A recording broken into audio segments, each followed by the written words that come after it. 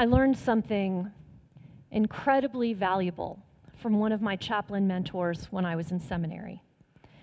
Dottie was the chaplain assigned to the Cancer Care Center at Porter Hospital here in Denver. I learned so much doing rounds with her. We would walk into a room, check in with the patient, and make sure that now was an okay time. And if they wanted prayer, she took their hand, looked them in the eye, and asked, "What should we talk to God about?" She taught me that I should never assume what people want or need to pray about. And she showed me that most people are afraid to pray, or they think their words are somehow inadequate.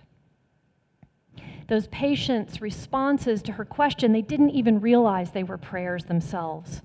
And they were some of the most eloquent and heartfelt prayers I have ever had the privilege to hear. I follow Dottie's example every time I pray with one of you. I know better than to assume what you want or need. Many of you want to pray that your families won't worry. Some of you want to pray for the mending of a strained relationship. One parishioner asked to pray that her students would do well while she was out recovering from an operation. I find that people usually want to pray for others, even as they themselves are in a hospital bed or about to head into surgery. Incredible. What should we talk to God about? In Matthew 6, when Jesus taught his disciples to pray, he began by saying, "Your Father knows what you need even before you ask him." A not uncommon and not unreasonable follow-up question often in catechumenic classes is, if God already knows our needs, what is the point of praying? But Jesus didn't stop there. He followed that statement with the words of the Lord's Prayer. Even though God knows, Jesus wanted his disciples to pray. So if God already knows, there must be more to this prayer thing. What does it mean to God? What does it mean to us? And what does it mean to our community to offer up prayer on behalf of others? John's Gospel doesn't share this specific Lord's Prayer text found in Matthew and Luke. Instead, today we see Jesus modeling a slightly different kind of prayer, the kind of prayer we practice almost every week in our liturgy, the kind of prayer that is the cornerstone of Daughters of the King, the kind of prayer so many of you ask for in hospital, prayer for others, intercessory prayer. We pray for a wide variety of reasons, and all of them bring us closer to God. And in coming closer to God, we inevitably become closer to each other. Hebrews proclaims that Jesus lived to intercede for us. And Paul assures us in Romans 8 that the Spirit intercedes for us even when we cannot find the words to pray, with sighs too deep for words. Prayer changes us. And when we are changed, our relationships change. And ultimately, our whole community changes. Our prayer on behalf of others draws us in together in the communion of saints. Intercessory prayer is the acceptance of an invitation into the work that God is doing on behalf of God's people. Our prayer for others is a direct acknowledgement that we share in the life of Christ. As intercessions change us, they truly do change our community. I've shared before a quote from Dietrich Bonhoeffer that haunts me. It's a caution in his book, Life Together. A community that does not pray for each other cannot, in fact, survive.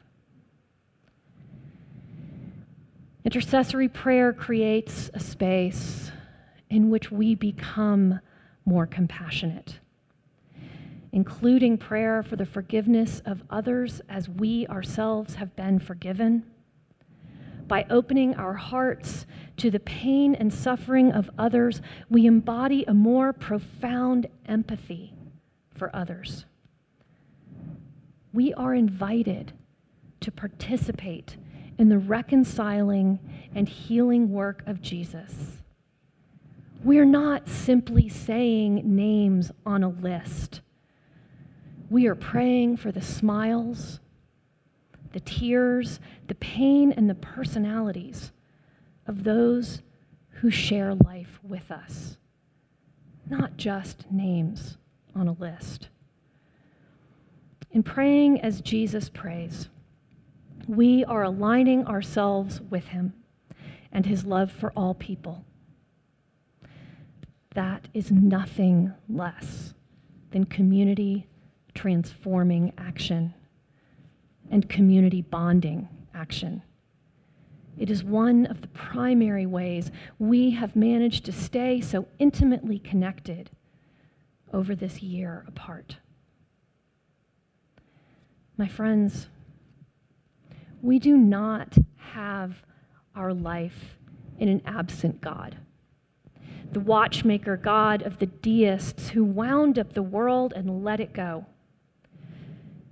We find life in an active, loving, interested, faithful God who with Jesus Christ and the Holy Spirit invites us into the holy work of prayer for one another and for the world. In this text today, on this final Sunday before Pentecost, we encounter Jesus praying for his disciples on the evening before his crucifixion. He is facing unimaginable pain and suffering, and yet his prayer is for others, reminding me of that usual response to the question, what should we talk to God about? We listen in on Jesus' words as he prays to God on behalf of those who will be left behind. Jesus doesn't pray that everything will be easy and peaceful, but that God will be with them, protect them from evil, and give them truth. I honestly wish that we were given just a tiny bit more in today's lectionary text, because the very next line, verse 20, is truly incredible. I ask not only on behalf of these, but also on behalf of those who will believe in me through their word, that they may all be one. Jesus here prays for all who are left behind when he leaves, and all who are to follow. My friends, Jesus is praying for us. Long ago, on the night before he was to be crucified, Jesus prayed for you and for me in praying for those believers yet to come. And knowing that, I ask as my chaplain mentor, Dottie, does, what should we talk to God about? I'm delighted to be saying for the last time, be well, my friends. I miss you.